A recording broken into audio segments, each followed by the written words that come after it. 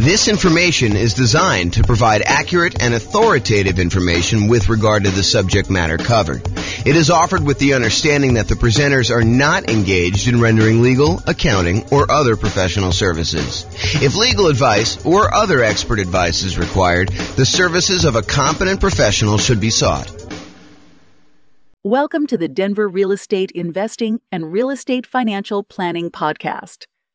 Learn all about investing in real estate in Denver, Colorado, with a combination of real estate financial planning and modeling with numbers specific to Denver.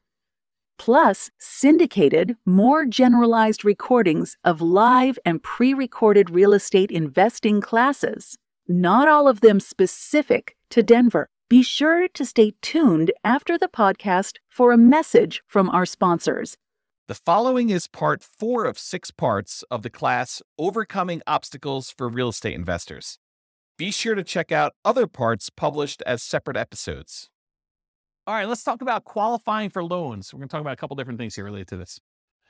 So, first part, income to qualify for loans. We're probably really talking more about debt to income ratio. Maybe you're talking about just raw income, but in most cases, in order to qualify for a loan, you're talking about the debt to income ratio. So how much debt you have compared to how much income you have, and the debt would include the property you're buying. So really it's income and debt.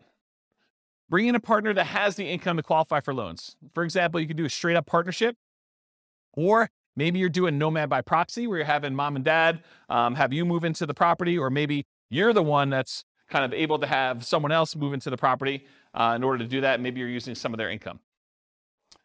Creative financing. So all the different creative financing strategies that don't require you to qualify, things like buying properties subject to, or buying properties on a lease option, or getting owner financing. A lot of these do not, just like by law, like it's not by law, but by like the way that the company does business, like the banks, they're not going to require a debt to income kind of qualification thing. You're dealing with an individual seller and it's all negotiation. Some will, but a lot of them will not. So all the ones that do not require income qualification, like those. You can improve or change your job. So you can do that in order to help qualify for loans. You can use a side hustle in order to increase your income. It's usually going to take a little while for the side hustle to count. Do you remember, Austin, how long it takes for a side hustle to count whether you can qualify for a loan? Is it like a couple of paychecks, or is it a full year? Does it have to show up on your tax return? Yeah, I want to say it has to show up on your tax return, right? Talk to a lender. They'll tell you. House hacking your roommates, even if you're currently renting. So we talked about this earlier, I think in another section, but the idea that you could be renting yourself and get roommates, and that income can help you qualify for when you finally do go buy a property yourself. It's not instant. You can't do this. You can't get roommates for 2 weeks and then use that income. I think it has to show up on your tax return. But if you go and do that, that could actually help qualify you for being able to do your purchase on your next property. Then bring that roommate with you. Change how you're renting existing properties. So if you were getting regular rent on a property, maybe in order to qualify for your next property, you have to convert the ones to short-term rentals, have them done for a year or so.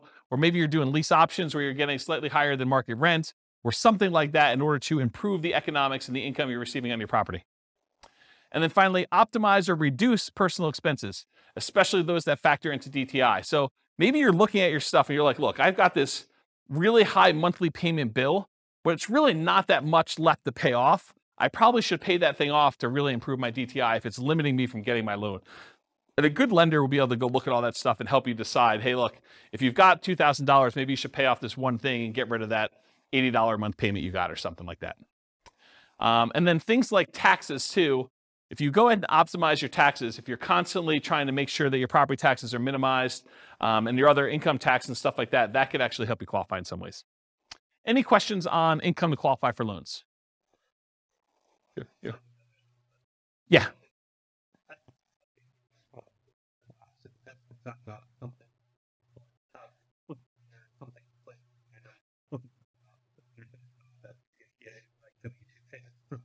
Oh, so if it's W-2 payments, you can count right away? Okay, but doing something like flipping cars or something like that where you don't have W-2, then that needs to show up on tax returns. And a roommate would need to show up on tax returns, right? That's my understanding. Yeah. Go check with your lender just to make sure. What's up? Yeah, I think that sounds right to me, although it could be loan specific for all I know.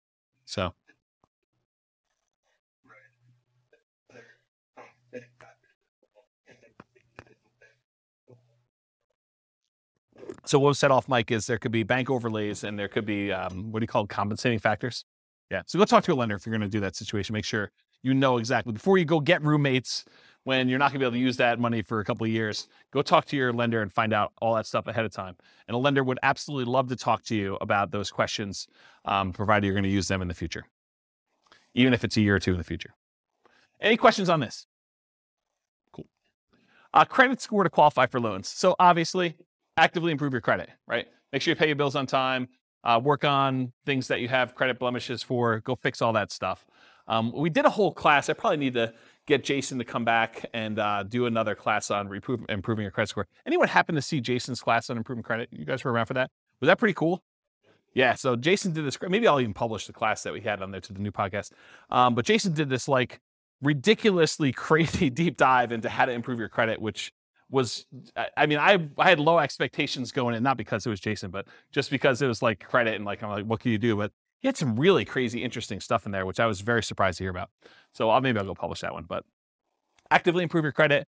Bring in a partner that has credit to qualify for loans. So if you don't have the credit score, bring in a partner, or maybe you do Nomad by proxy where mom or dad or grandma and grandpa actually help you buy the property. You move in, you live there for the year. They only have to put 5% down, or maybe you only have to put 5% down, and you overcome the credit score issue by doing that. Creative financing and other real estate strategies that do not require income qualification, in other words, credit score. So if you're doing wholesaling or wholetailing, or you're doing real estate brokerage, all those I kind of put in the same bucket. They're kind of like making immediate income by helping people find a property to buy. It's kind of the way I describe it. And depending on whether you're flipping your own personal property as a contract, wholesaling or wholetailing, or whether you have a real estate license and you're being paid a brokerage fee to represent one side of the party or act as a transaction broker and get paid a commission to do that. Those are the kind of two different variations of that. Partnership flips and regular flips. So partnership flip is where you have the seller of the property remain as an owner of the property. They leave their loan in place and you kind of coordinate the repairs, and then you guys sell it together and you agree to split the profit on that in some equitable way, whatever you guys negotiate. And then regular flips is where you acquire the property, you do all the work that needs to be done, you resell the property. Sometimes you could do those with hard money loans where it's not required. If you're doing the partnership flip, there's no loan to get. So it's really the seller keeps the same thing, so you don't need a credit score at all. And when you're doing regular flips, it could be a hard money loan or something like that. Or you can pay cash. Already mentioned partnerships. We'll talk about that. Lease option family. So you agree to lease a property with the option to buy it. A lot of times those do not require a credit score in order to do those. Owner financing. And by lease option family, I mean lease option, lease purchase, rent to own, all those things in there, that kind of family thing. Any owner financing, seller may or may not require you to have a credit score, may not have a minimum credit score, may not require a credit score at all in order to do the loans for those. Buying properties subject to or on wrap financing. Those may not require a credit score at all. And then doing the option and option auction strategy, where you just get an option to buy the property, and then you do a 5-day bid sale in order to sell the property in 5 days with the option auction. Any questions on credit score? Oh. Yep. It would change theirs. Yeah, because it would show up on theirs. And depending on how you structure it, it may actually impact yours. Depends on how you structure the entity and what's happening. If you make an LLC and you go to a portfolio lender, it may not impact that at all. If you're not on the loan, the one signing for it. So, all right, any questions on this? Sweetness. Loan spots. So I'm not sure if you guys know this, but the number of spots has changed throughout the years from my understanding. But right now, I'm pretty sure you can have 10 loans on your credit report before you can no longer get conventional investor loans. You can still get owner-occupant loans. You can still buy a 5% down property with loan spot 11 or loan spot 12 or loan spot 13 as long as you can qualify. But for doing additional investor loans, they're not usually allowing you to do more than 10 loans. They won't allow you to do loan 11 or greater as an investor once you already have 10. So that's the way to describe it. And go talk to a lender if you want more details on that. So once you get to the point where you've used up all your loan spots, this becomes a challenge. It becomes a challenge for a lot of folks. So how do you deal with this challenge? Well, one thing you can do is bring in a partner that has spots for loans. So do partnerships where you bring in loan partners and maybe you provide the down payment because maybe that's not a challenge for you. Or maybe you do Nomad by proxy and you have other people getting involved with those and buying the property that way. You could get portfolio loans. So this is the solution I think a lot of investors go to. They'll go to a local bank that does portfolio loans, that they're not doing conventional financing. They're keeping the loans on their books and they will allow you to do loans. Typically, the problem with those is most of the portfolio lenders that I know are not doing 30-year fixed rate financing. They're doing a 30-year term, but a lot of the loans are variable. And it could be, they're fixed for 5 years and then they become variable. But the challenge is that they're not 30-year fixed rate financing loans. The local company that I know that does a lot of portfolio loans, they do have a 15-year fixed rate financing loan. So you can get 15 years with fixed rate, but then the cash flow on a 15-year fixed rate financing loan usually is much worse because your shortened amortization period really impacts your cash flow on that.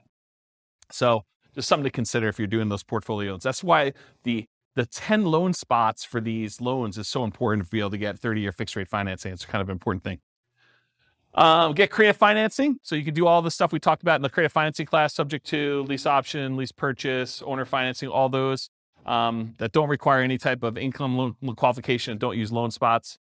You could change the strategy to one that does not require loans at all. For example, buy with a lease option. You're not getting a loan. You're leasing the property and then you have an option to buy it, or buy free clear properties. Save up all the money you have in order to buy the property free and clear, or do subleases. You lease a property and you have the ability to sublease it. You can also pay off existing properties that you own to free up loan spots.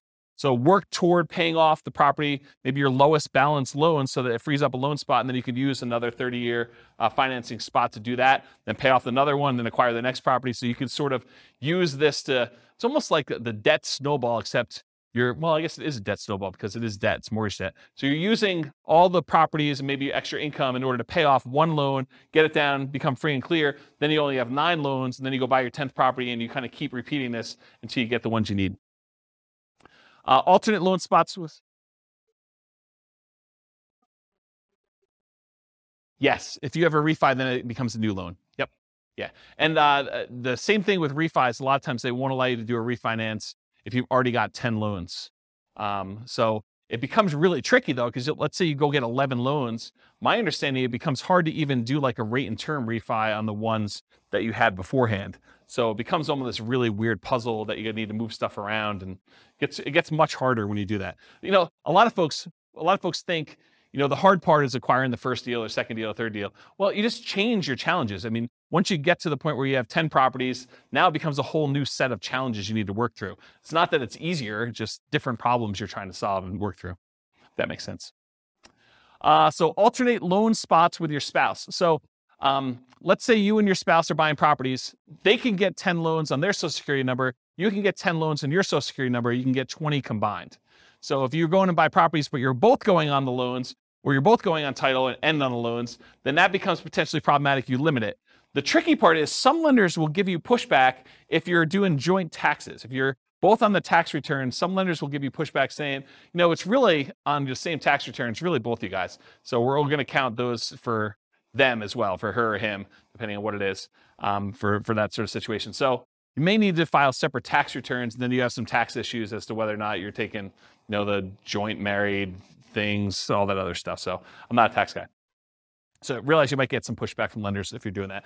But if you're thinking to yourself, look, I'm really trying to do this 20 loan strategy, and my spouse and I are going to alternate, think about this ahead of time. Go talk to a good tax advisor, go talk to a good lender, and make sure that your plan is sound. And then maybe you do separate your tax returns a couple of years ahead of time before you get close to that number to make sure that you can do what you need to do. Any questions on loan spots? This concludes part 4 of 6 of Overcoming Obstacles for Real Estate Investors. Listen to the next episode, part 5 of 6, on finding what you're missing. With home prices up, mortgage interest rates up, and rents up, but not quite enough to counteract the higher prices and interest rates.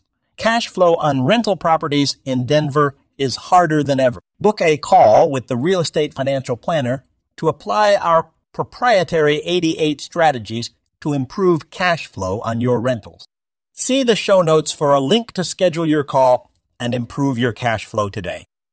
If you're a real estate agent, lender, or professional in Denver that wants to help our real estate investor listeners, consider reaching out to learn about collaboration opportunities with this podcast. We'd love to add more value to our listeners by having you assist our investors buy, sell, and finance their real estate investments.